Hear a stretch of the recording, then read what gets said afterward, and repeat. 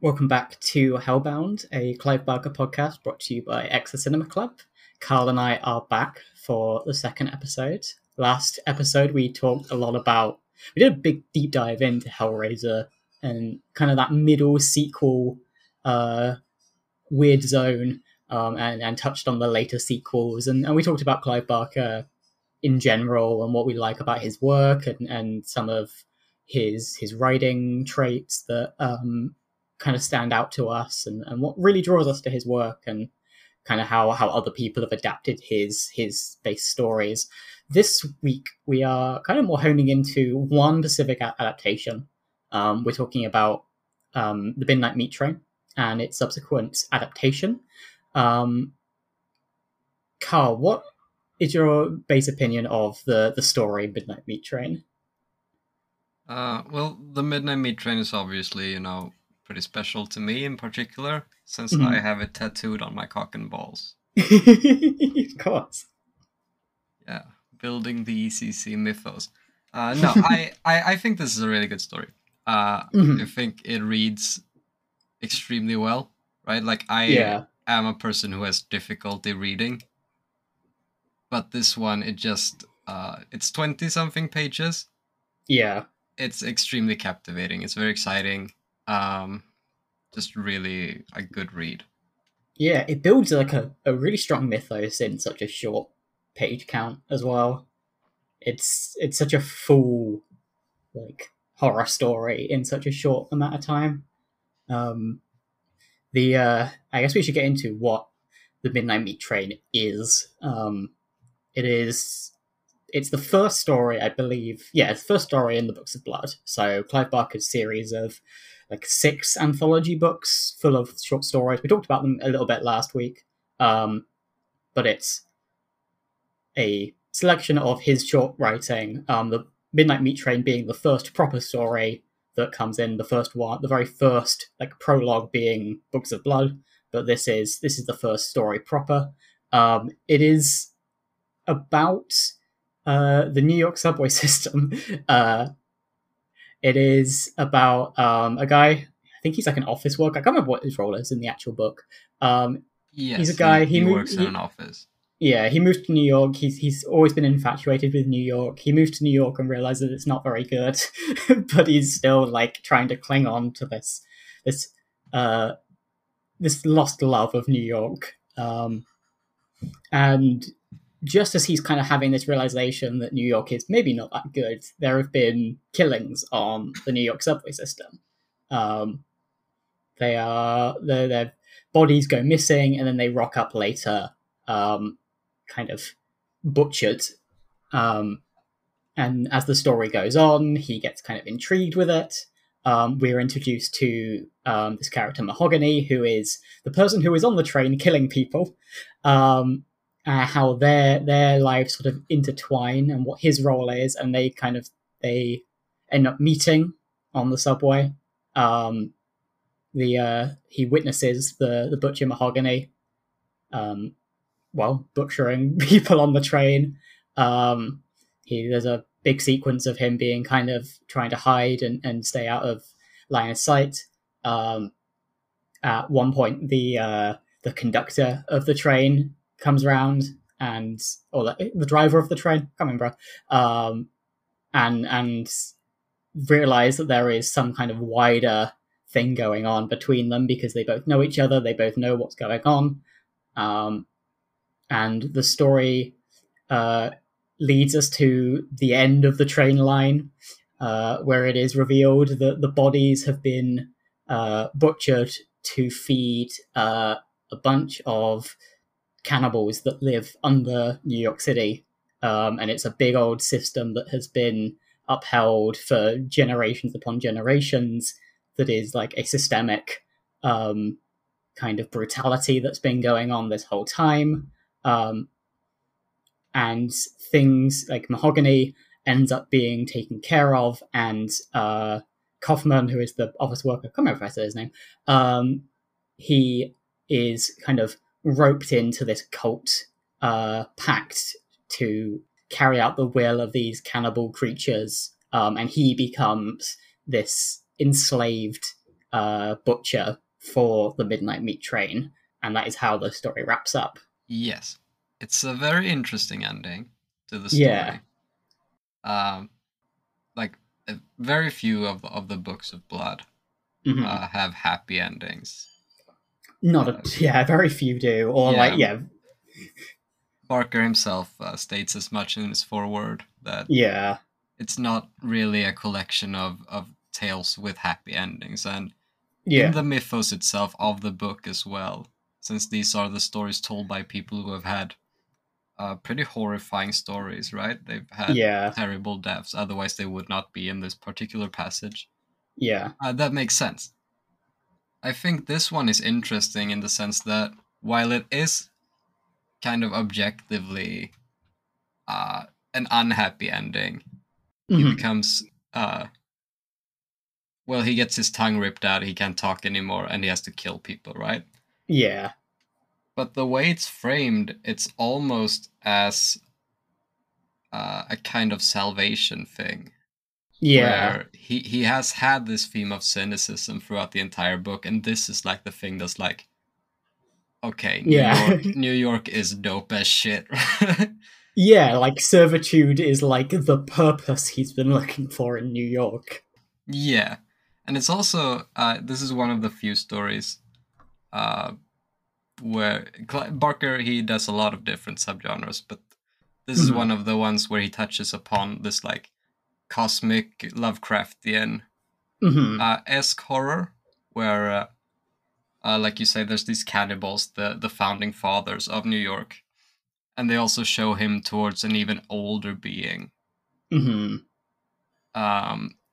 And it's this whole like this very Lovecraftian thing, and it comes up in like in The Hills to Cities as well, where it's like in the face of greatness such as that, right? You can't do anything but worship.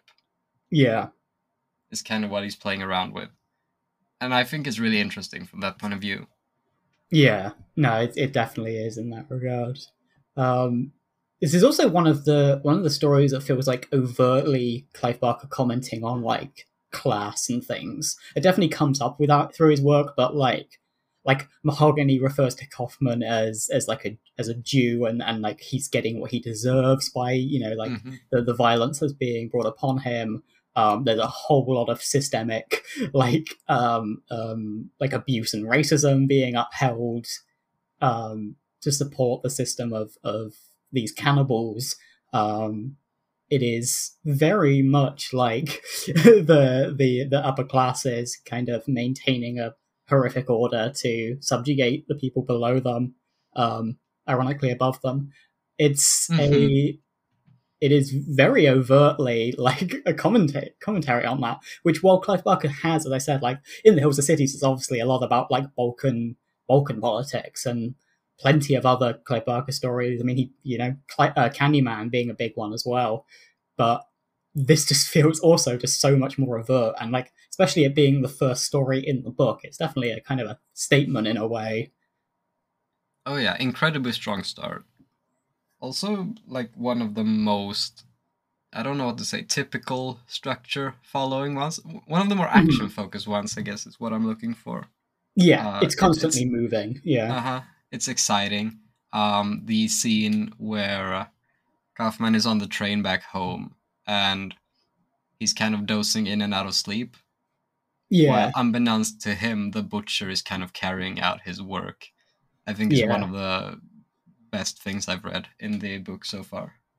Oh yeah, no, it's that is definitely it is it's written in a very different way, I feel, to a lot of his stories. A lot of like for a story that is a lot of very like it's obviously very internal. There's not a lot of actual dialogue in the book, in the story. It's a lot of kind of either scene observation or internal stuff. It does have a really interesting action flow to it. Yeah, for sure. Uh, like the actual showdown between Kaufman and Mahogany isn't that long. It's only a couple passages long. Mm. But the descriptions of like Kaufman waking up and realizing everything that's going on, fainting, waking Yeah. back up again, realizing he's had, a luck of fate and ended up underneath the seats, effectively Hmm. hiding him from the butcher, making his Yeah. escape. The door accidentally gets flung open, but the butcher doesn't notice. And then what sets him off is he accidentally like stumbles into this lifeless corpse hanging from the Yeah. train handles and lets out a scream. It's Hmm. very visceral. It's very exciting. I really like it. Yeah. I wish that particular scene had been adapted into the movie. For sure. It's also just like a really simple iconography in it. Like the subway system as like an organ below the city that is keeping everything going. The very obvious like train line loop for the cyclical violence that is happening. It is all very simple but done really well and kind of really helps to flesh out the narrative. It's really interesting. Yeah, and then as we touched upon last time as well, like Barker's choice of words, in particular in Hmm. descriptive situations, is really strong in this one. Yeah, for Uh, sure. the like butchered corpses are often described using more like euphemisms and positive words, Yeah. often to reflect upon like Mahogany's craft, right? How good he is as a Hmm. butcher. And I think as it goes on, at one point, from Kaufman's point of view, the sliced meat of one of the corpses is described as like being succulent or looking delicious Oh or something, yeah, yeah. which is like, yeah, that's the kind of story this is. Yeah, there's a lot of like art and culinary kind of science applied to the bodies of people in this in this story and like the Yeah. treatment of them by Mahogany. It brings back what we were talking about last time of the the very specialist type of terror that Clive Barker writes. That it's all very like carnal and very like intimate. The kind of observation of what is like transparently like brutality being artistic and being desirable and like being a culinary art is very unnerving, but it works so well. Yes, definitely, especially in a story about cannibals, right? About um yeah, it's I don't know the proper word for it, but it's like subtextual foreshadowing in a way. Yeah, yeah, It gets the reader primed into understanding what kind of story is being told. yeah. And then as well, like kind of tying into the ending where Kaufman seemingly has found some sort of like peace within his news Mhm. station. Kind of as if to show that like, yeah, maybe he was always like destined for something like this. Maybe he was always the type. Mhm. And he is shown to have like these voyeuristic tendencies throughout the entire thing as well. Yeah, I mean he's fascinated by the missing bodies, and he's fascinated by the the potential brutality that's been going on the whole Hmm. time. When he first realizes that there's murder going on the train, I think the text says something like, because he initially thinks someone is being raped, and I think the text Mhm. says something like, with no reason other than sheer voyeurism, he Yeah, moved toward the curtain to try and get a glimpse. Which, like, that's not, heroic. no, For yeah, sure. he's definitely not heroic, and it's arguable whether he's even a victim in this situation. Uh huh. Um, it's one of those things of like again the subway as like an organ under the city that is fueling this like generational long system of brutality. Him being a New York resident is in some way fueling this trauma that is constantly happening, and like him being an office worker, for instance, is like you know very easy, like, oh yeah, he's a cog in the machine, and he has now become a cog in a much bigger, more brutal machine. Mm-hmm. Yeah, it's a lot of really interesting stuff there.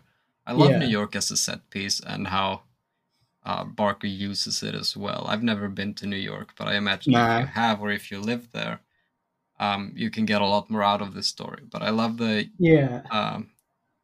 Yeah. term for it, the Palace of Delights, that Kaufman used to have and now kind of uses ironically. Now that Yeah. he's become more of a cynic, and then it goes back to him using it in the original way, and it says he's kind of after having suffered this ordeal, he comes out of the station and kisses the ground. And it says the Oh, Palace of yeah. Delights received the adoration without comment. Yeah. And that's a very Barker thing to do. Mm-hmm. Yeah, it's definitely one of the strongest in that book. I mean, like in the first volume of Books of Blood, you've got Midnight Meat Train, you've got Yattering and Jack, which is a very different story. It's really funny. Sex, Death, and Starshine is maybe the least like notable of the stories, just purely because it's very it's almost generic in a way. It's a good story, but it's like it's kind of boring. it's kind of boring. It's very yeah. It feels like I think it relies a bit. It relies a bit on you having been to the theater in your life. yeah, yeah. And then like Pig Blood Blues is pretty similar to this one of like a lot of very systemic abuse Oh yeah, and um kind of cyclical violence, that sort of thing is very cool. But like Midnight Meat Train just stands really alone as distinct in that book. I mean, like In the Hills of Cities, I said last week, is one of my favorite horror stories of all time, but like it's a very different type of story to that one. Like I feel it kind of all builds up to this last action, whereas the Midnight Meat Train is this constant, continuous action that works so well. yeah. It makes me wonder if the stories are published in the order that he wrote them, or Mm-hmm. if they're published in the order that he saw them fit. Because Yeah, that would be interesting. yeah, because like as I mentioned, I think Midnight Meat Train is overall like the most concise, Yeah. like thoroughly good story that he has. I can, like we mentioned in the last episode, I can respect In the Hills to Cities. I think it's a really cool concept Mm-hmm. that I think occasionally he doesn't really follow through in the execution. Mm-hmm. And as you mentioned, it's also very backloaded as a Yeah. story. I think the Yattering and Jack is a really funny concept, It's very good. but it's out of place as well in this book. I think not out of place necessarily, but it's not apt for comparison. It's about a demon who is just desperately trying to haunt a guy whose job is like he imports like pickles, like, Yeah, and he's he's struggling. unhauntable. Yeah, he's just this unhauntable guy, and it's just a comedy of errors in it. It's like notable for being comedic because it's like I'm pretty sure like that story ends with the demon being on the demon's on the losing hand. Like the random like pickle guy is the one who wins that scenario. Yeah, for Um, sure. The demon like goes insane because he cannot figure out how to make this guy tick. Pig Blood Blues, as you mentioned, I think that's also like a pretty like all the way through start to finish, a good, concise, easy to follow, well yeah, structured story. yeah. But I that's think I more of a slow burn mystery kind of deal. yeah. I mean, Piglet Blues also comes with the inherently kind of funny ending. Like the big demonic pig is just very funny. It's the idea of a bunch of like possessed school kids walking around with a giant pig that is like eating people and it's very silly as good as the constant like action is in that story. Yeah, I think that's an interesting thing as well about Barker is that like he takes these concepts that could be very silly, but Mm-hmm. depending on the angle through which they are portrayed, they can uh, they can come across as far more uncomfortable, discomforting. Like the Uh-huh. Midnight Meat Train isn't a title that screams like this is going to scare you. It's a title that Ooh. screams sexual innuendo. Yes. in The Hills to Cities, like that concept could just as well have been a comedic one as well. Mhm. The imagery doesn't necessarily have to be evoking the sorts of emotion that he goes for. I'm trying not to spoil this one. I'm not gonna say the best one because we can have discussions about that, but I think this is Uh-huh. the most well executed one in the Books of Yeah. Blood, part one. Yeah, I mean, it's unsurprising that this one is one of the ones that got like a feature-length adaptation. Um, like not many, like there are a few that have, and the ones that have are very debatably. I mean, like Candyman has got a story that kind of long stretches past what the original story is. Rawhead Rex, of all things, got one, and that movie is very like generic monster movie. Um, I don't even know other ones that like actually got full like adaptations. Dread did, which is another one kind of like this that has um like a lot of intrigue throughout that works. I think the movie is actually really different to the story. I don't know any others that actually got like full adaptations. Yeah, I know there's been like 2 anthology movies about the entire Book of Blood, uh, but those haven't been well received. I think they mostly follow like the first story and kind of spread out from there. From what I know, they're kind of about the Book of Blood than about like Oh, the okay. stories within it. Um, I know that at least like the older Books of Blood movie is like that. Whether like they kind of, I'd imagine they probably draw from some of the stories within them, but I think they are mostly like about that first story, which is a shame because some of the stories in Books of Blood, like across its 6 volumes, you could definitely make like a like creep show esque um like anthology movie. Like Yattering and Jack would be a very easy one to adapt into like, you know, like a 25-minute like segment of an anthology movie.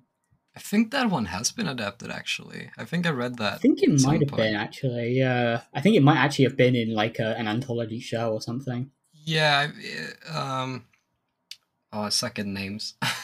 It was some kind of anthology thing. Yeah. It might be the one that John Carpenter acts in. Horror TV series Tales from the Dark Side from Oh, okay. 1987. Oh no, it's created by George A. Romero. That's Ah, right.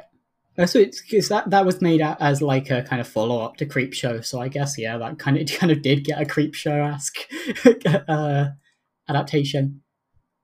But like, yeah, as we were saying, like Midnight Meat Train is the only story that's gotten like, besides Candyman and Rawhead Rex, it's the only story that's gotten a full feature length adaptation. Um, and like quite a successful one as well, from what I know. Like it's not as a it's more of a cult classic than a like famous movie. It's nowhere near as iconic as like Candyman, but it's you know it wasn't a flop. I think it did pretty well on release. mm-hmm. Okay, I take that back. It was a limited release, but it was Okay. Well, it has Vinnie Jones in one of the leading roles, so it should have yeah, and done well. Bradley Cooper. I think Bradley Cooper was pretty established in 2008.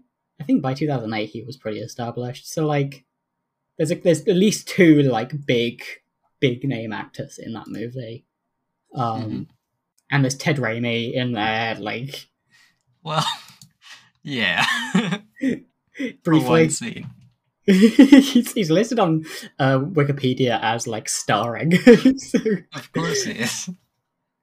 Ted Raimi just shows up in movies. Like he's in Candyman at the start of Candyman as well. Um, Yeah, I think he who just gets immediately a bunch of dies. horror cameos.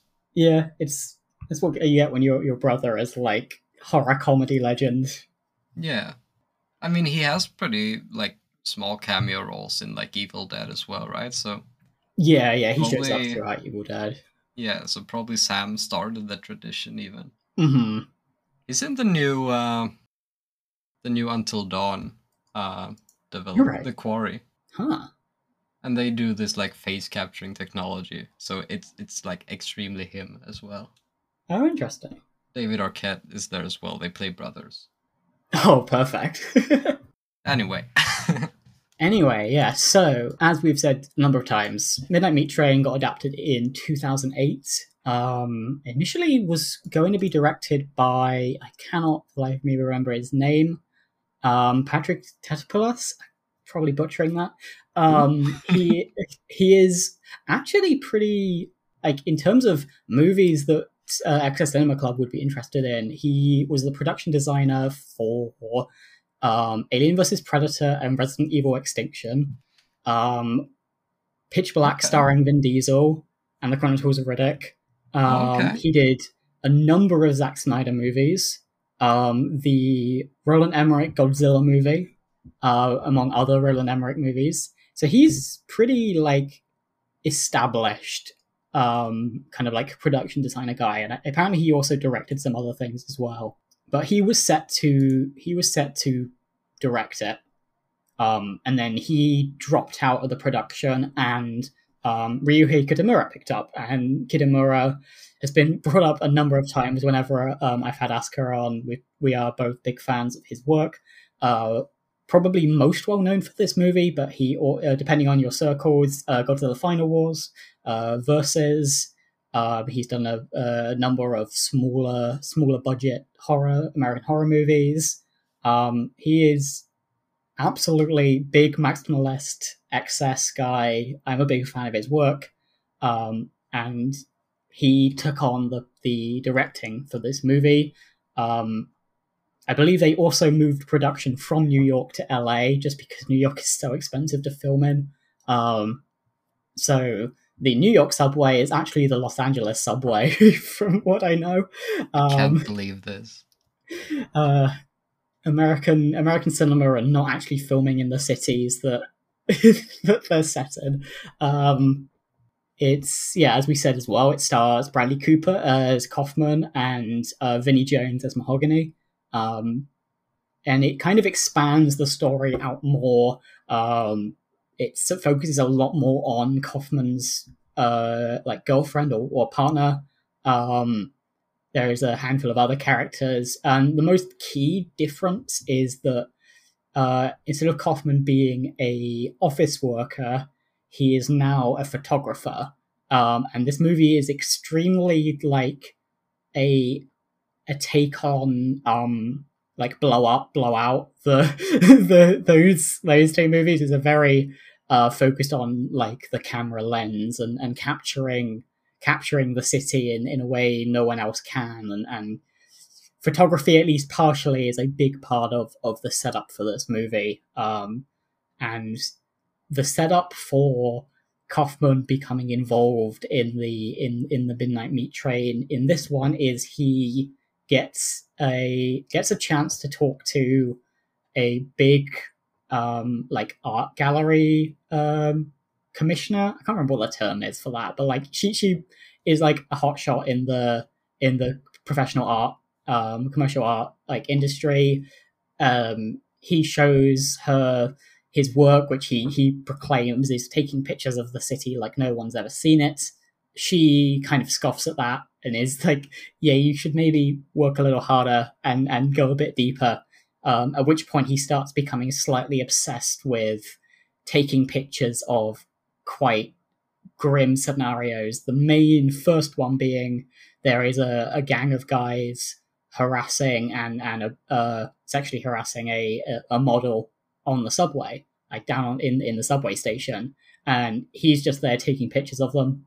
He's very much overtly into that voyeurism that we talked about earlier in the book, and he, in very bizarre fashion, confronts the gang by like luring them over to a security camera and pointing it out, so they realize maybe we shouldn't be doing this, and they leave, which is funny. Then the model ends up getting on the train. We get our first proper look at Mahogany, and the model subsequently gets taken out by Mahogany, and her missing status starts to intrigue Kaufman. And that is sort of the setup for how he gets kind of obsessed with the the Midnight Meat Train. Yeah, far more active role taken by Kaufman in the movie. Yeah, Uh, he's so much more like there is so much more work putting into him being like obsessed. While obviously it's a very different approach, it's not necessarily better. It's so much more work to put into like putting him in the right place to become obsessed. hmm Yeah, he goes full on Pepe Sylvia over Yes, over there is a Vinny scene that is Jones. literally just that. Uh huh. Yeah, I know you're a big fan of this movie. Uh, Mhm.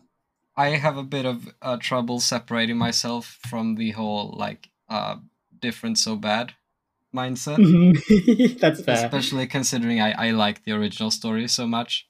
Mhm. Um, I will say uh, I am fairly surprised that I don't see more people talking about this movie visually Oh yeah, there's some in like really good horror movie visuals. circles. There's Yeah. a lot of really interesting and fun stuff here. My mind immediately goes to the scene of I think it's Ted Raimi's girlfriend getting her head cut off in POV. Oh yeah. The Yeah, and camera the spins as the head does a flip, and we see the reflection in the pool of blood below. yeah, that's good. And like seeing Mahogany from like a sideways view as he does his stuff, and then it like pulls out and it's a beheaded, it's the beheaded woman. Yeah. Um, it also Uh, has. I also really like how they adapted the like mechanical kind of organ of the subway in this, and like how blood splattered over the carriage floor kind of looks like dark void or like oil or something over the floor. It's yeah. very like inhuman. It's really interesting in that regard. Um, Yeah. Blood as a mirror is used a lot in this. Uh, yeah, Things as mirrors in general is used a lot in this. Windows, actual yeah, mirrors, cameras, obviously, yeah. blood. Yeah, visually there's a lot to talk about with this movie. Mhm. Narratively, I think is where it gets confused. Yeah, it's as I said, there is a lot more work put into Bradley Cooper Kaufman getting obsessed with the Midnight Meat Train to the point where he does go full Pepe Sylvia with hmm it. Um, they kind of expand the whole like systemic brutality through the cops are like explicitly involved. There is implications that the press have links as well. It is very much like no one besides the characters in the movie are like fully comprehending what is actually happening, because there are either people who are involved or people who are like have just been butchered. It hmm is for the longest time the only character who has any like proof that there is anything happening is Kaufman. Um, Yeah. there are some very like obvious police neglect hints at there being something more dark happening, um, like trying to get him to bring in his evidence and stuff so that they can dispose of it. Um, there's a lot of like it definitely expands the movie out into much further beyond what the short story does in a way that does definitely kind of muddy the flow of it. Yeah, I think it has different implications, I guess, for the themes of the story. Yeah. Is a big thing as well. We talked a lot about when we were discussing the short story about Kaufman's like cynicism and his like view on New York, Uh-huh. and that's something that the movie makes attempts at. I feel, but Yeah. it does not go further. Uh, I like I love the deli scenes in the film. Oh yeah. I like also the idea of like Kaufman getting more entrenched in this, becoming more of a New Yorker and starting to eat meat Oh yeah, yeah. again. That's another thing that like he's explicitly like a vegan vegetarian. He's like one of his first requests is to get tofu at his Unseasoned friend's deli, tofu. unseasoned tofu at his friend's deli. Um, And then as the movie goes on, he is seen like he tries like a plate of steak or something, and then he's like, "Yeah, give me a whole steak." Yeah, It's, and I think that's really interesting as well, mhm. considering the. It goes back to what we talked about how Barker describes these horrendous like butcherings using Yeah, flowery terms like them looking succulent and things like that, and then you have obviously you can't translate that well into a visual medium like this, and so instead you have Kaufman witnessing these horrible murders and shit and yeah, being like, yeah, I could eat some meat right now. uh-huh, Which obviously then becomes a parallel to the later scene where we see these kind of monstrous things devour people yeah, in the train. Where I feel like the narrative confusion arises comes from the fact that it kind of appears to slightly explore several avenues that could be interesting for the story, definitely, and yeah, electing not to really choose any of them. You have the kind of things with Leon having to balance his relationship between his hmm, obsession. And that's something that I can only assume there was a lot of things cut from that yeah. because it is not a compelling narrative. At least I don't think it is. No, Um, it's very weird. His relationship with his partner is very.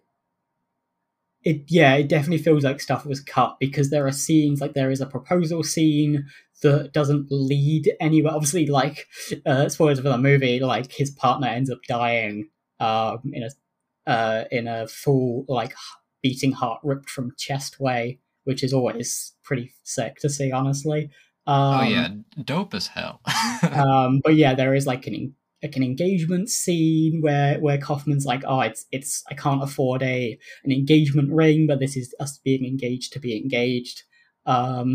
There is a entirely awful sex scene in the deli that is Yeah, what was that just supposed to evoke? just atrocious, which I can only assume was like meant to be Kaufman kind of getting more obsessed with violence and stuff because it's very distinctly not sexy at all. It is very purely like carnal and like utilitarian sex. It is Yeah, not it gives like extremely non-consensual vibes. yeah, and I can only assume that there was stuff in the screenplay that was like talking about that or like was there some like discussion where they weren't having sex at a point and now like this is like it's a significant moment but he's too wrapped up in other things to actually do it properly or anything. It is Hmm. very it is yeah it's not a good scene at all and it feels like you could have just cut it like but yeah, the relationship stuff definitely feels very superfluous for things because you could actually yeah you could take out his girlfriend from the movie and nothing really changes. There's scenes that would be changed, like his girlfriend at one point goes to Mahogany's apartment, um, and that is where they are both.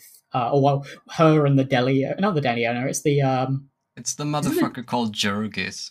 Jurgis? Yeah, who I think is the art guy. He's the guy who gets Yeah. Kaufman linked up. I always get those two confused.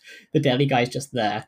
Um, Jurgis gets kidnapped by Mahogany at his apartment, and that is how the girlfriend ends up on the train at the end.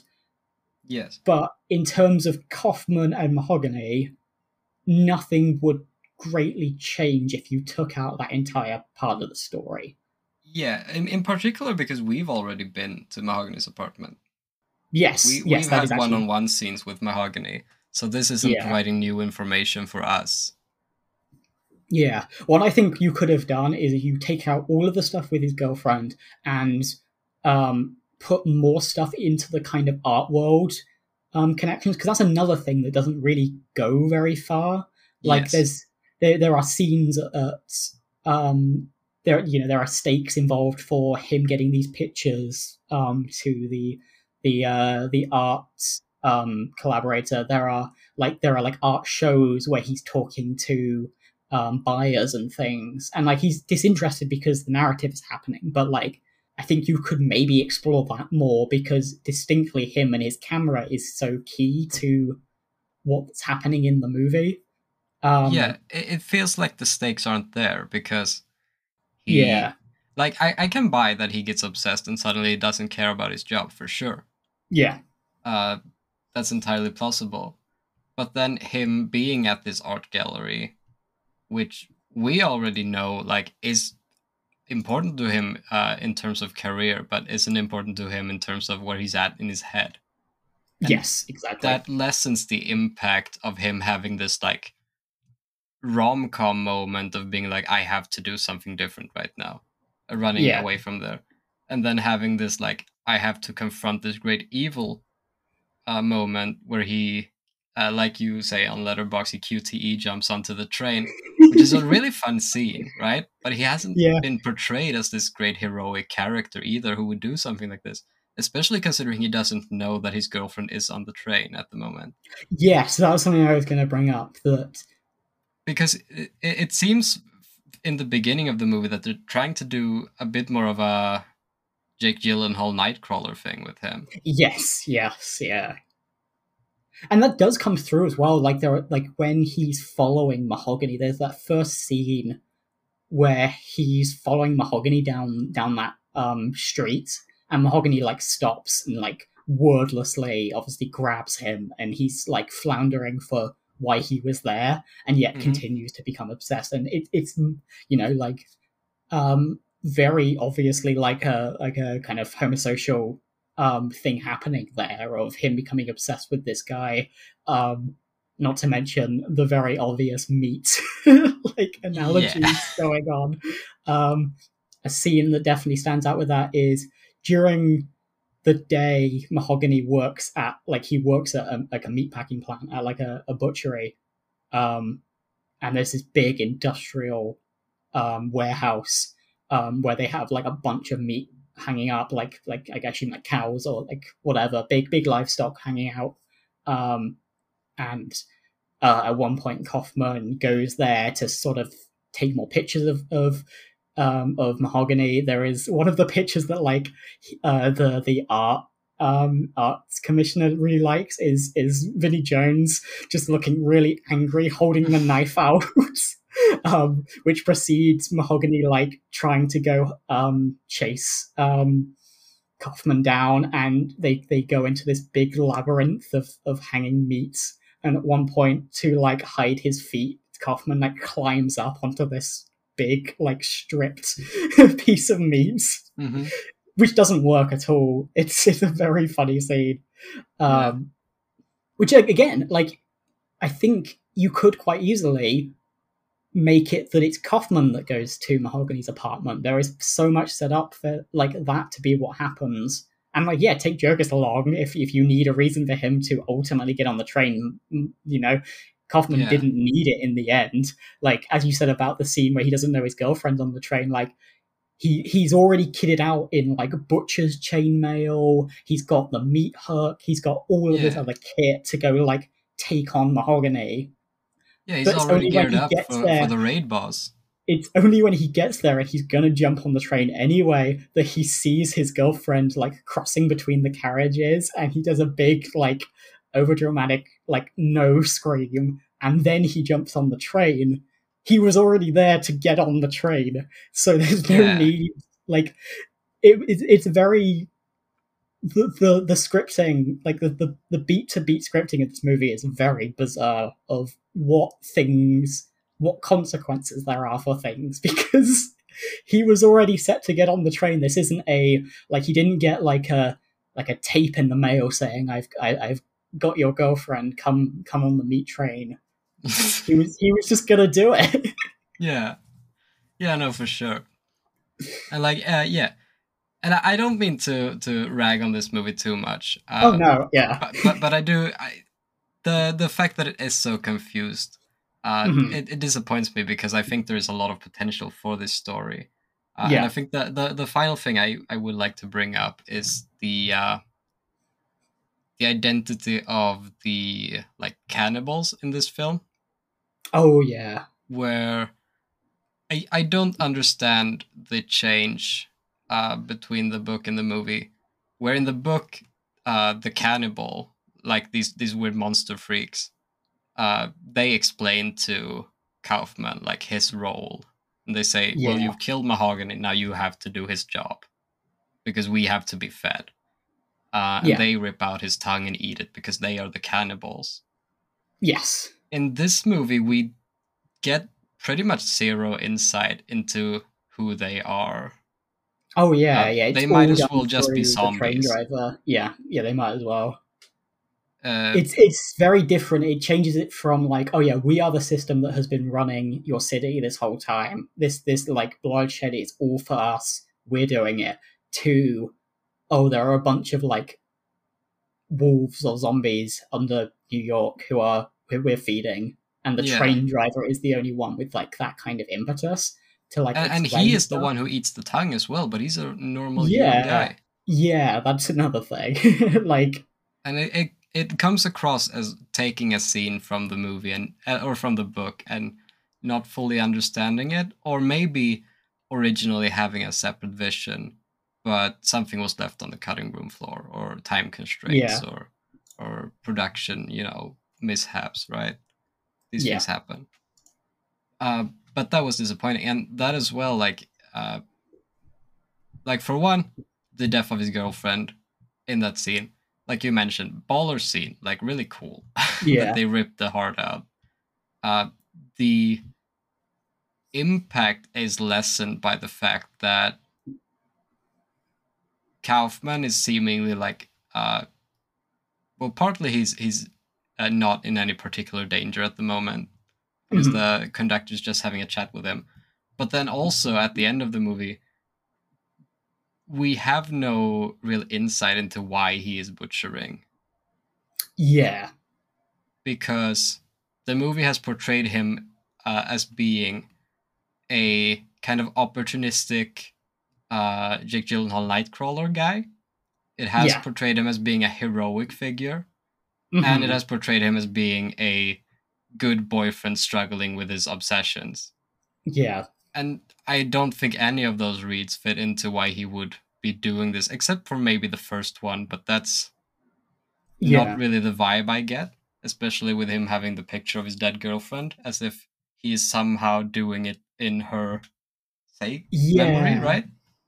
yeah. Which is another reason why you could take the girlfriend out, and like, I think a lot of things just click better because there is so much more of like the original book of like him getting more obsessed with the kind of lurid parts of New York, and is going further and further with his obsession to the point where the guy he's been like obsessed with as this kind of icon of New York's brutality is now him, which Mm-hmm.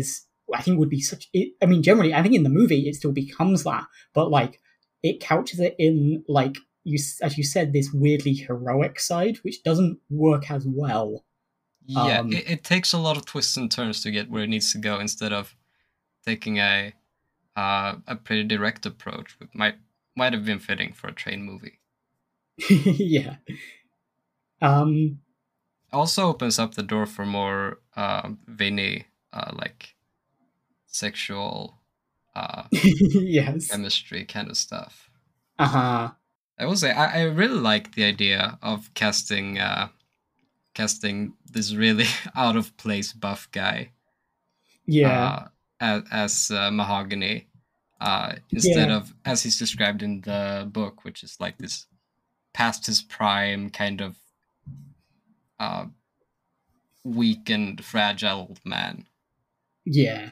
They make Mahogany a really strong image in this movie. Like Vinnie Jones in general, great actor anyway. Like he has such good presence.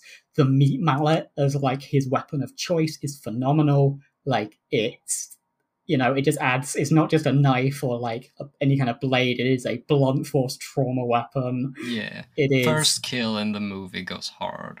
yeah. It's fantastic. It really adds some like physical labor to his kills that feel good, and that really fits well with the what actually does still come through in this of the very artistic, delicate, artisan approach to how he deals with the bodies. Yes. Um, like there are scenes of pulling teeth and cutting away flesh that feel so like, like artistically deliberate on his part, that this is a ritualistic like art for him, and I think it definitely comes through really well and pairs super well with like a few scenes earlier when he's like smashed the back of Ted Raimi's head and his CGI eyes just came blasting out of his head. Yeah. um I think Vinnie Jones is great. I think something that is interesting in the movie, because obviously Vinnie Jones can't talk because his tongue's been ripped out. He's in this servitude to the people below. We don't get anything internal from him, so he is like kind of we're always kind of like viewing him. We only get these very intimate moments where he is dealing with the bodies or in his apartment. Yes. Which comes with the weird, like, there's the scene in his apartment with just him when he's cutting off the like fleshy tumory bits off his chest, which is, I think, another thing that doesn't really come back around to meaning anything. He's just kind of, Yeah. That's like, very weird. I don't know if it's like know, his body is decaying or something. I And don't like, know if the implication that they went with in the movie is that he has been the one murdering people for 100 years or yeah, whatever. that's another thing. Like, and this is like his weird side effects of his anti-aging magic yeah, or because whatever. it's not quite like Candyman, where Candyman has like bare internal organs and like bone on display, and he is like very clearly rotting. He is like very much not of this world in how he appears. Mahogany, besides that one bit, is very much like, he's still a human of his age, like his appearing age. Like, I think you could potentially like make it more explicit that perhaps like there is some actual decay happening, and I do think it doesn't really approach it in like for what came in the final cut. Like, Yeah. it's he's cutting off like the weird barnacle growths on his chest. He puts them in a jar, and then that jar comes back when the girlfriend goes to his apartment, and she drops it in the sink and then leaves the apartment. That is the last that comes up. We never see at the end of the movie, we never see Bradley Cooper Kaufman wear it like with anything like that, Yeah. because I assume it's like, it's literally his first day that we see at the end of the movie. There's no explanation of what that is, and like I think it'd be interesting if if being being the butcher kind of like decays you because you are like giving your life force to like your like extended life force or whatever to serving the creatures. That's pretty cool, but like that's another one of those things that just doesn't go anywhere and just kind of raises more questions. Yeah, exactly. It raises more questions.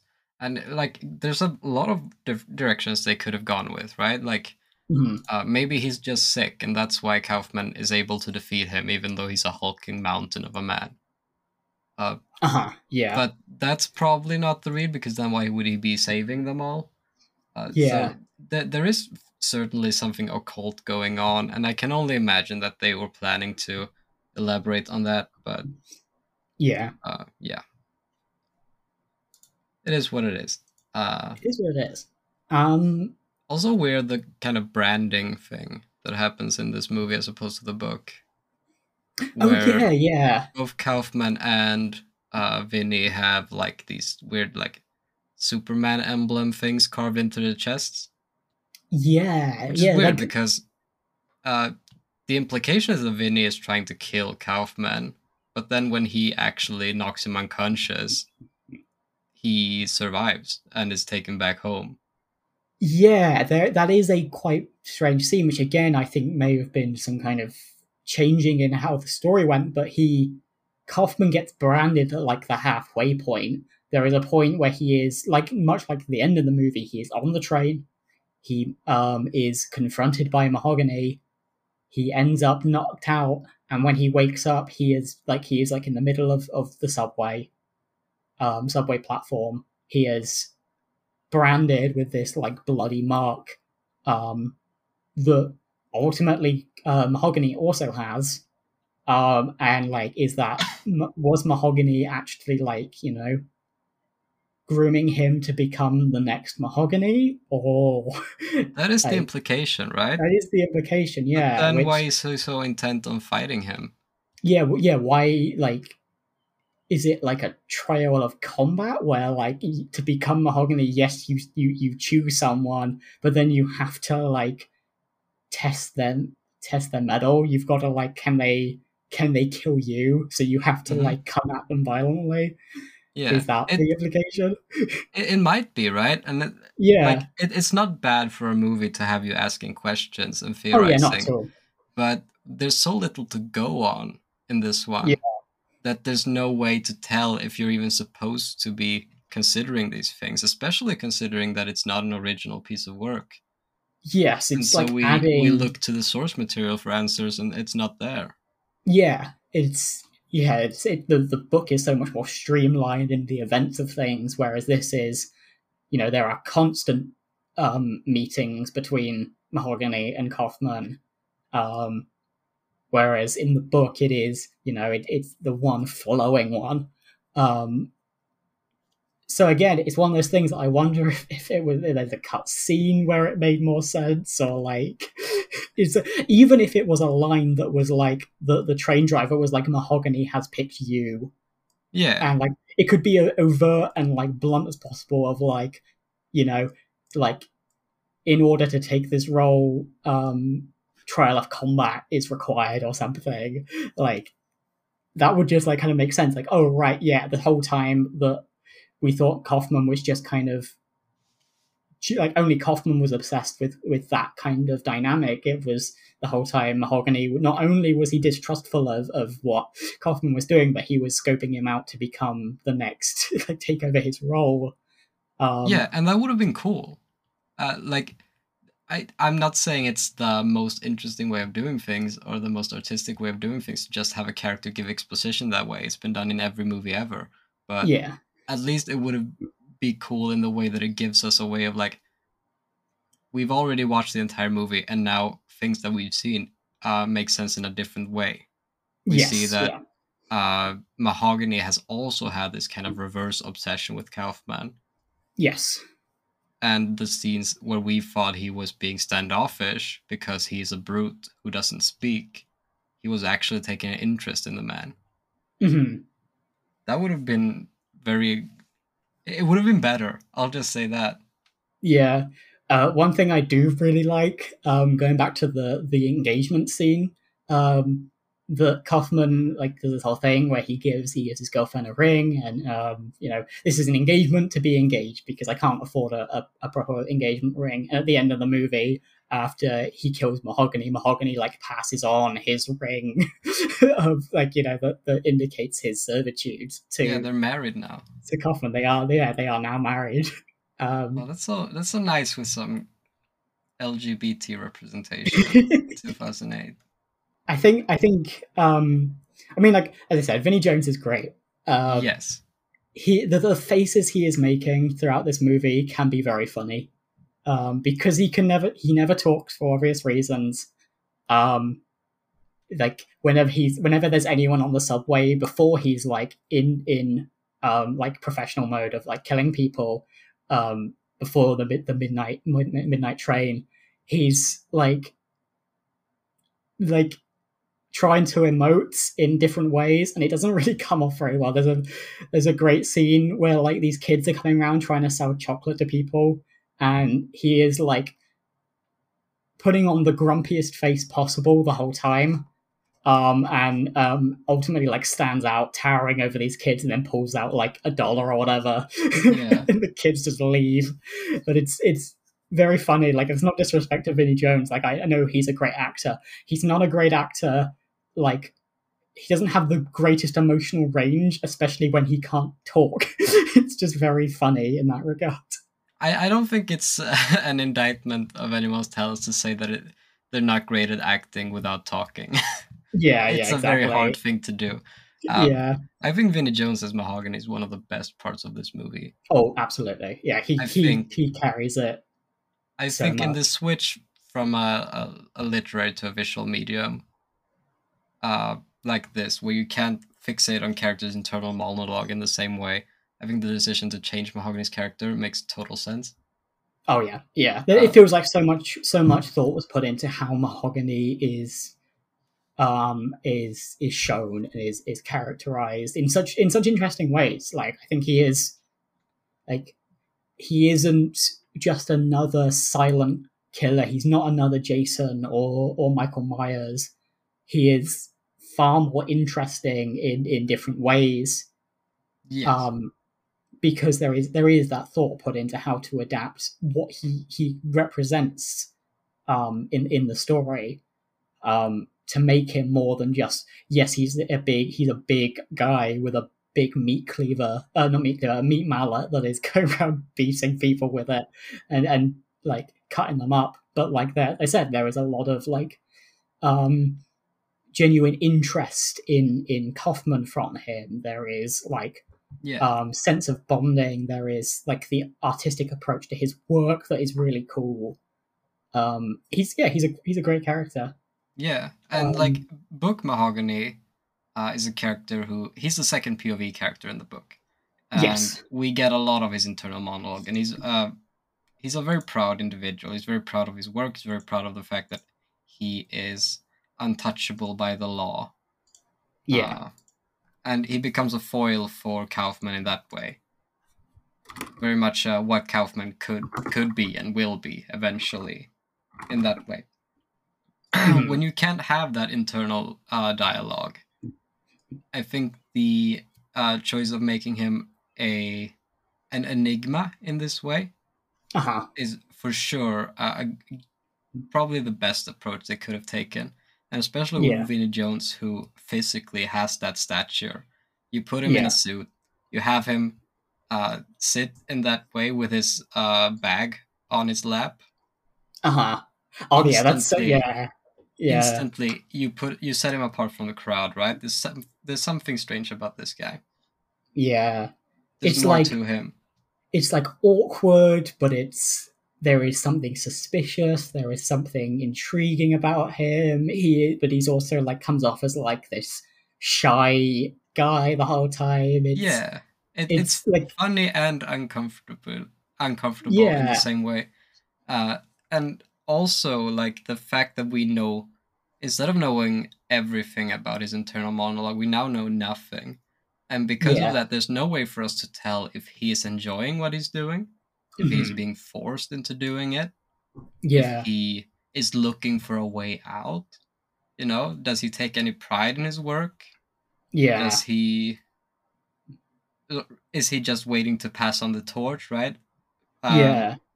and in that way, that could have been an interesting parallel to do towards the ending with when Kaufman takes over to portray this as more of uh, Yeah. an unfortunate duty, a burden, or a curse, No, for sure. which is a very distinct interpretation that opposes the book in that way. And I think that could have been cool. I think I mentioned this in my Letterboxd review as one of the things that makes this movie very funny. But the scene with the like with the black guy on the train who like tries to intimidate Vinnie Jones, Oh yeah, right. um, and I don't know who decided that the line he was going to say was going to be "Life is like a box of chocolates," but that is the only line that guy has after he's tried to like pretend intimidate Kaufman, Mahogany, and then he's like, haha, life's like a box of chocolates, and then walks off and then gets the shit beaten out of him by Mahogany. Yeah, he it's, doesn't like that movie. it's so bizarre. um Like, I hate Forrest Gump. Don't even quote it. so so bizarre. uh Yeah. What do you think Mahogany watches on television? oh, Because he has a television in his apartment. that's true. He does. I don't know. He's. I assume he's into like farming shows and stuff. He's Oh into yeah. like agriculture of some kind, or like there's probably like a cooking channel he watches that does like meat, like butchering and stuff, that sort of thing. That's like he's always like picking up that because he's very obviously very engaged with like meat in that way. Yeah. Do you think he wishes he was a farmer? Potentially, yeah. That seems like a quieter existence. Yeah, I think he's like, when I retire, you know. I think there could have been some like while his mystery there is a lot of like importantly a lot of mystery around him. I think something that would have indicated what he did before would have been interesting. Like because we know by the end of the movie that like the butchers are ultimately drafted for their role. Yeah. It would have been interesting to get some kind of is there anything because like if Kaufman has this, you know, like last connection to his girlfriend while he's doing the job, does Mahogany have anything? I was just about to say that. Yeah, why they Yeah, could have put a scene earlier on where Mahogany has like a picture of his wife and kids, right? yeah, And then that parallels to the later scene, and we can assume that, oh, they're probably dead. yeah, Something like that, to give him a bit more depth as a human being as opposed to the butcher. yeah. Because as you said, there is no internal monologue from Kaufman from Mahogany. Everything we get is kind of more intimate moments that explain the current Mahogany, without kind of giving us any look into what may have come before, which I think, again, given the ending of the movie, feels very appropriate. And I think it would have been nice to have, like, again, could have just been a picture in the corner of the room. And I think that just would have been such an interesting touch of like, because at that point we don't know anything about his role. So like him having a family or like him having, I don't know, having like hobbies at home would have been a really interesting thing because it kind of shows what he's lost as like becoming the butcher, and also while we are like while we're following Kaufman's obsession, it's like this guy has a lot more going on than just he works at a butcher's and he goes on the train and kills people. Like what? Like yeah, there's like a degree of something missing. And I think, you know, he could be into knitting or something, and it would just work, like just to flesh his like history out a little bit, which would be nice. Yeah. Well, literally anything would work, right? Because he is a blank slate in that way. The scene where he gives money to the children is like, oh yeah, that's another thing. Is he weak to peer pressure, or does he like children, or does he do it to uphold appearances? Yeah, because we get like he obviously works in the butchers, but like that is, you know, that's one, it's his job during the day, and it's probably like, you know, it's a cover for him killing people, and probably where he, you know, it's where he gets his tools. It's where he, I imagine, will take bodies that are not used or whatever. It is very much a like kind of still connected to his killing. It's not a yeah. like, I mean, the butcher shop itself, it connects to the secret tunnel. Yeah. So everyone there is in on it, likely. Yeah, I'd say that's very likely. It's to repeat myself again, like just something would have been really, really interesting to have, like that works beforehand when it's just kind of establishing his character of, you know, we've already kind of like hinted at kind of like a slight tenderness that he has that maybe he had before he became Mahogany. And something that once you have seen the end of the movie, when you've seen Kaufman become Mahogany, like, oh right, this is one of the things he is holding on to from before he, like when he actually had like a proper will of his own. Yeah, it would have been nice to have something to speculate based upon it, at the very least. I think it's very easy to also make the mistake of giving too much info. I don't think we need a flashback, you know. Oh yeah, absolutely not. Yeah, but just and like the idea of like not having the context until the end of the movie as well, I think would also be a good idea. Yeah. But yeah, shall we talk a bit about some positive things about the movie? Other than absolutely. Yeah. Maybe. I don't want to give people the false impression that this is like some garbage film. Again, I should reiterate to people, this is one of my favorite movies. Like, yeah, one of my favorite movies of the horror movies of the 2000s. I really like this movie. I think it's one of Kitamura's best. Kitamura in general is just so good at like single set excess moments. Like one of my favorite movies of his, Downrange, which I think might actually be getting an Access Cinema episode on it at some point, is about these teens whose car breaks down in the desert, and like rural America kind of desert area, like Arizona, I guess. And there is a sniper in the tree across the road who is slowly picking them off. And it's like the whole movie pretty much takes place around the side of this like broken down car. Yet it still manages to be like super maximalist, super vulgar like excess in that way, and it's like really a testament to Kitamura's like approach to making horror movies, that he's able to take so much out of a movie that takes place around the side of a car with one threat coming from one place. It's very impressive, and I think this movie, like the train stuff, is great. I think it's really funny when people run away from Mahogany on a moving train. Yeah. Train is a great Like, set piece as well for a horror movie. yeah, Because you can't get off of a train. yeah, constantly moving. It's good in that way. I should also say, because when we talked about the book, like the kind of cyclical violence, and obviously at the end of the movie, Kaufman becomes Mahogany, and he goes around.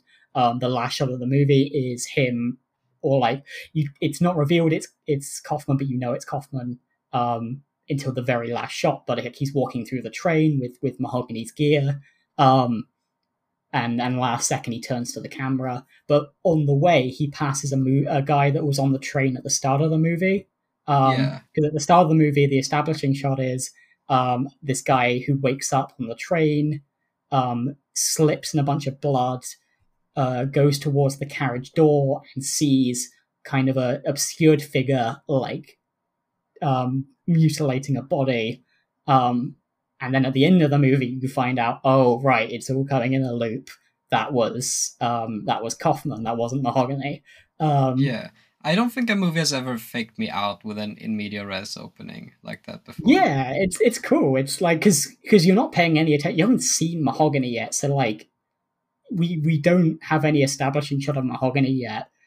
Yeah, but like it doesn't immediately register as like, oh, that's Bradley Cooper.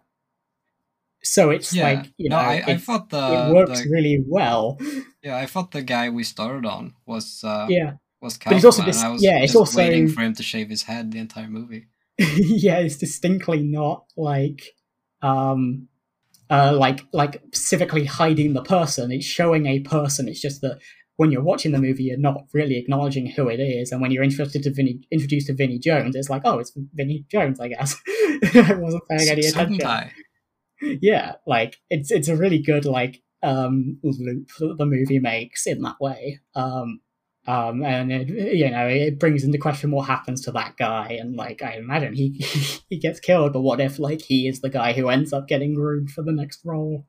Yeah, and that's also like that, because that is kind of what I assumed would be the adaptation of the scene I described from the book, and I think it's certainly a callback to that, right? When but this time it's not Kaufman who falls asleep on the train, wakes up, and realizes people are being murdered. Yeah, I remember when I finished the movie. I watched the movie again last night. I was checking the credits to see who was like working on it, and I think seeing what the guy who wrote it, Jeff Bueller, has worked on recently kind of explains a lot of the weird scripting, because he worked on the Pet Sematary reboot that not many people likes, and the Grudge reboot, which I think is like one of the lowest rated horror movies, like, you know, like big commercial horror movies in recent years. So he's that explains it. Not had the best like run of things recently, and it kind of explains some of the wonky, non-committal writing that happens in the actual movie. It makes sense, because some things in this movie feel like they were only in the movie because they're in other horror movies. Yeah. Or other genre movies, I guess. I already mentioned the parallels to like a rom-com with the whole leaving your career to pursue what's truly important in life. Uh-huh. But then also like the romance that has to be in there, the MacGuffins in his apartment, Yeah. the heroic yelling no and jumping on the train, which they didn't Yeah. even get his catchphrase into the movie, which is fuck it. Yeah. There the writing in this movie and like the like structure of this movie definitely brings down what is like otherwise a really like interesting take on the story. Yeah, for sure. And I have to reiterate, it's uh, an extremely interesting movie to look at. Oh yeah, absolutely. Absolutely. For sure, the best part of the movie, in my opinion. Yeah. And the cinematographer for this movie went on to do a bunch of high profile stuff. He did John Wick, he did Deadpool 2. He did a bunch of the movies that David Leitch has directed, so that's like Hobbs and Shaw and Yo, Atomic Blonde. And he's doing, which I think might be a David Leitch movie, is the Brad Pitt train movie that's coming out this year. The like Brad Pitt assassin movie where it takes place on a Japanese bullet train. So it's all coming full circle for him. He's doing another train movie. oh, that sounds nice. You mentioned Hobbs and Shaw, and I jumped to the scene from Hobbs and Shaw where they're playing parallel to each other, Hobbs and Shaw, and how they start their day. Oh And I yeah, that imagine seems so that scene good. with Kaufman and Mahogany instead. That's so good. That could have been something. What if Mahogany was The Rock? Like, do you think if they made this movie today, like they'd get someone like The Rock for this? Like, I actually do think that. Yeah, I don't think Vinny is as high profile as the buff guy actor anymore, yeah, unfortunately. Maybe because he's got like the square face going on, he would still be a candidate. yeah, But I think like also The Rock seems to be taking any movie roles yes, yeah, and he has been certainly is. for the last 10 years. Except Fast and Furious. Yeah, he's distinctly not doing those movies. Yeah, no more of those. But I think it'd also be very funny, like Dwayne Johnson just not talking for the whole movie because, like, he's kind of known for like wisecracking. So, like, Oh yeah, I think when he read the script, he would opt out. yeah, he'd be like, "Can I make a dick joke in this movie? Yeah, It's got can the I meat talk tray, about right? how large my penis is? Yeah, can I talk about my biceps?"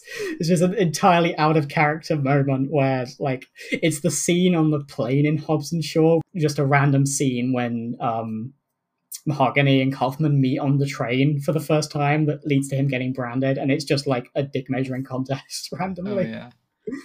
Oh, imagine a parallel universe where they make this movie, but Mahogany has one-liners every time he kills someone. It would be funny. No, I do think they would maybe reach out to The Rock, actually. Yeah, they definitely. I'm Maybe trying to John think of like Cena as John well. Cena's another one. John Cena would also work as like big silent guy. Yeah. He does look. He has more like facial similarities with Vinny. Yeah, The Rock has. He's kind of got a bowling ball head. yeah. Because a lot of the actors who like also would fit in that role, kind of are like kind of past their prime in a way, and probably aren't. I mean, granted, like I was thinking like Dolph Lundgren, but like he's like doing his own thing. He'll be in He's like busy. he's on direct to video stuff. Like same with like Jean Claude Van Damme. I'm thinking of like the last Universal Soldier movie where everyone is like absolutely miserable, and like that kind of performance would work. Put Chuck Scott Adkins in there, make it a direct to video action movie. What if they got Bruce Willis? Bruce Willis. I mean, he's another guy who's just in everything now. He'll do whatever. Yeah. He's he owes someone some debts because he's in any movie he can get. Maybe he's just trying to break an IMDb record. Most fake looking movies. Yeah. Most fake looking movies starred in or something. Yeah. No, I think Vinnie Jones is the optimal choice for the role.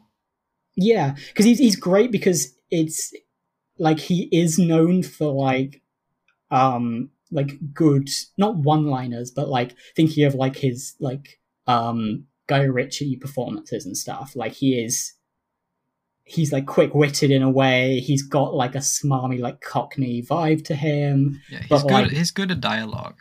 yeah, he's like there's that infamous X-Men: The Last Stand scene with him as Juggernaut. Like there are like known like Vinnie Jones sort of like performances, and like I think just stripping him back to him just being like a silent kind of hulking killer is really interesting. Yeah, I think really good casting on Vinny. Yeah. I am opinionless on the rest of the casting. I think they should have got Jake Gyllenhaal for the main role, but in Yeah. fairness, he hadn't made Nightcrawler yet. Yeah, I think yeah, he would have been good. Bradley Cooper is fine. I mean, they look kind of similar, but yeah, I can't say I've ever really seen Bradley Cooper in anything and been like, damn, this guy's great. He's just kind of there. I'll tell you what, when I watched The Hangover when I was going to say 11 The years Hangover, old, yeah. I was enamored. Yeah, like in like I guess like serious roles, he's not like ever like impressed me. And the kind of era of his stuff is kind of past. He was like big in like 2012 to 2014, and now like I mean, beside like he's obviously in Marvel movies as Rocket Raccoon, but like doesn't do a lot of like that stands out. So like yeah, he's fine. The rest of the cast is fine. Like yeah. The deli guy is funny. The deli guy is funny. I feel for him because his like only worker is like off doing other stuff. She just doesn't come into work. Runs in, steals his gun from the underneath the counter, and then leaves. Yeah, I mean that happens a lot in New York. To be fair. Yeah. No, I really like all of the deli scenes were really funny. The tofu one was really good. Yes, that was good. Can't understand what kind of madman eats unseasoned fried blocks of tofu though. I can only assume whoever's call it was to like script that just didn't know what like vegans eat. Yeah, like, I mean it's 2008. Yeah. Just a Tupperware with a huge block of tofu. That's all people eat. That's all. That's all of it. It wouldn't even be cooked all the way through. It wouldn't. No, it would be pretty gross. It's not even he's like, oh, can you do like this like tofu forward dish? He's like, can you literally put tofu on the grill? Yeah. And I will eat it. Like, no wonder the deli guy is against it. Like, he's like, no, I'm not feeding you like just random soybean protein shoved on the grill. Yeah, which is also like, I don't think a vegan would eat food from the same grill. Yeah, that is the other thing. Yeah, it's like he's been cooking bacon there and steaks. Yeah, and also like he's like, oh, tofu doesn't taste anything, which like, yes, it does. It tastes like tofu. Especially when you cook it in bacon fat as well. Yeah. Yeah, that's kind of funny. Like the scene where he tries steak again, and it's like, oh, this is actually what I need right now. It's like you've been eating tofu that's been cooked on a flat top that has like only been cooking steak and bacon all day. Like you've tasted steak before, not directly, but like you have been eating like beef fat. Yeah, like this is a New York deli, right? There's probably more actual high quality meat in the block of tofu than in the whatever he was served. Yes, probably. Which is to say none. Yeah, funny scenes in the deli. Definitely. Any other standouts for the movie? We mentioned the blood. It's really cool, like black murky blood aesthetic.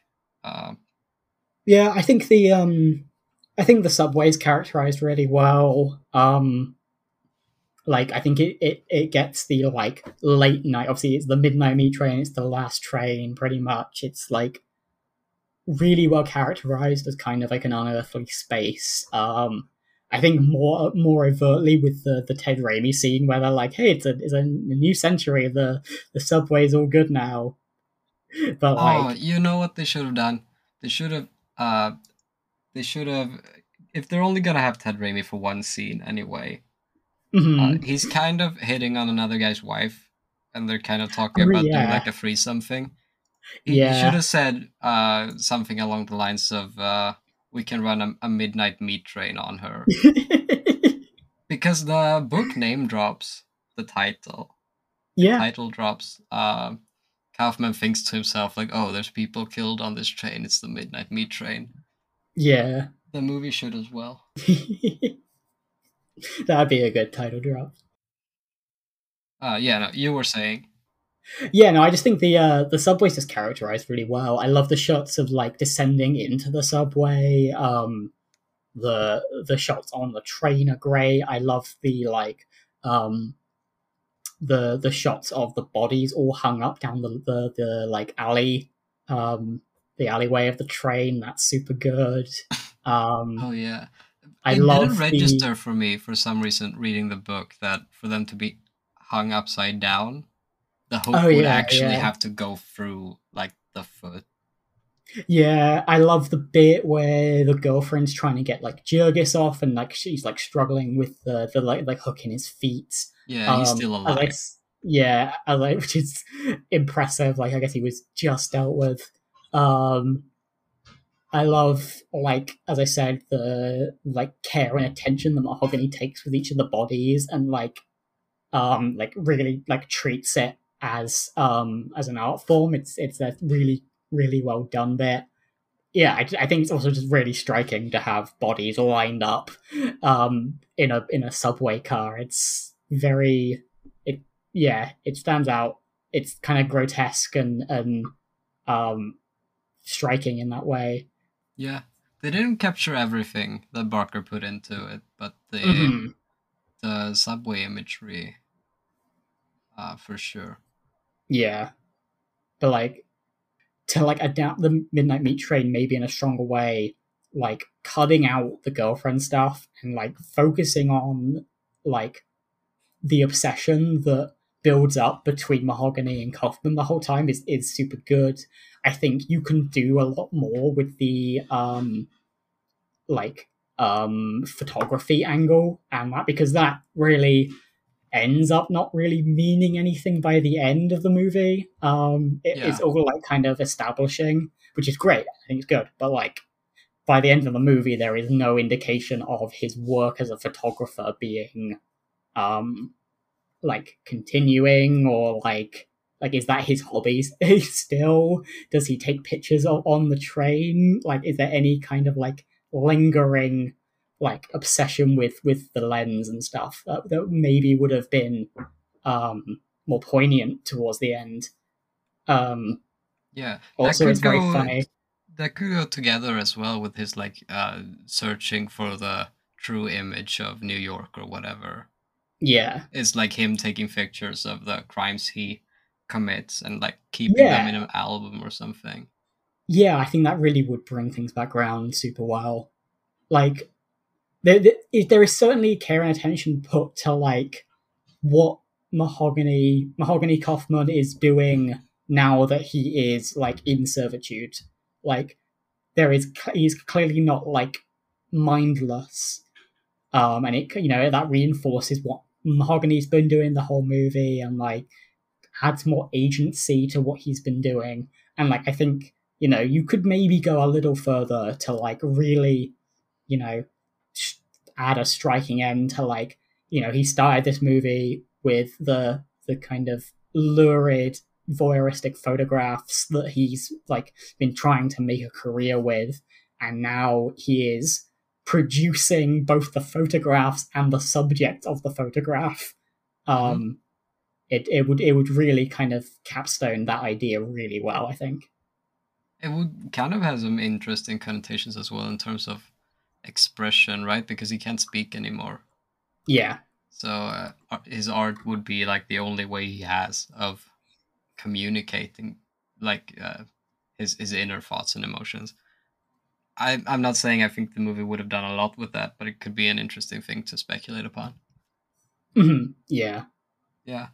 I think an interesting thing could have been if they went the other way of instead of making it a feature length film, if they really cut it down to just the bare essentials and made a very short film Yeah, no, I think that would work. that trimmed the fat even from the short story itself. I'm Yeah. imagining like I don't know, a 5 minute silent film maybe Oh yeah, you totally could. Yeah. that's just shows Kaufman getting ready to get on the train, shows Mahogany getting ready to go on the train, shows the scene of him falling asleep because it's such a visual movie or a story in that way that you could do Yeah. that. Yeah. No, I think that would work. Yeah, I think like because you're always going to have obstacles when adapting a very short source material into a very long film. Yeah. Especially a very internal one as well. Yeah, and I think you know the world has enough long movies as well. Sometimes I want to watch something Definitely. pretty short that's free of any fat. Hmm. But yeah, I think that wraps up my thoughts on the movie. Is there anything else? No, I think I've said everything as well. It's a good movie. Yeah. It's for sure worth watching. I think Yeah. narratively it is very confused. We've perhaps gotten to the bottom of that Yeah. in this episode. But like I said, visually stunning. There's a lot of fun stuff with the cinematography. The first kill where she plays music and gets her head bashed in. Uh, some of the dopest shit. Yeah. uh, yeah, Mahogany is a great and imposing character. And how long is it? Uh, It's like an hour and 40 or something. 98 minutes. Yeah. That's a decent length of time. It doesn't overstay its welcome. Hmm. And I think the like Nightcrawler angle on it is pretty cool. I like the new ideas it brings to the table. I just Yeah. think maybe they should have done them better. Yeah, no, for sure. And I also think you should read the book as well if you watch the movie. Yes, absolutely. Like, it's the, first proper story. It will not require very much reading to get to. It Yeah. is. This was the Books of Blood was his debut as well, right? I think so, yeah. Yeah, he was writing plays all day during the day, and then he would Yeah. come home and write the Books of Blood. Hmm. Really strong start. Yeah. But yeah, that will wrap up our discussion on the Midnight Meat Train. If you go to Access Cinema Pod on Twitter, you can find all of our Ko-Fi link and previous episodes. And if you look in the description, Carl and I's socials and stuff will be found there if you want to connect with us in any way. I don't actually know what movie we're going to do next week. We'll probably do one of Clive Barker's kind of directorial things again and like kind of really get into him as a director. I think that would be interesting. Yeah, I'm itching for some Clive Yeah. Barker directorial stuff as well. Yeah, thank you everyone for listening.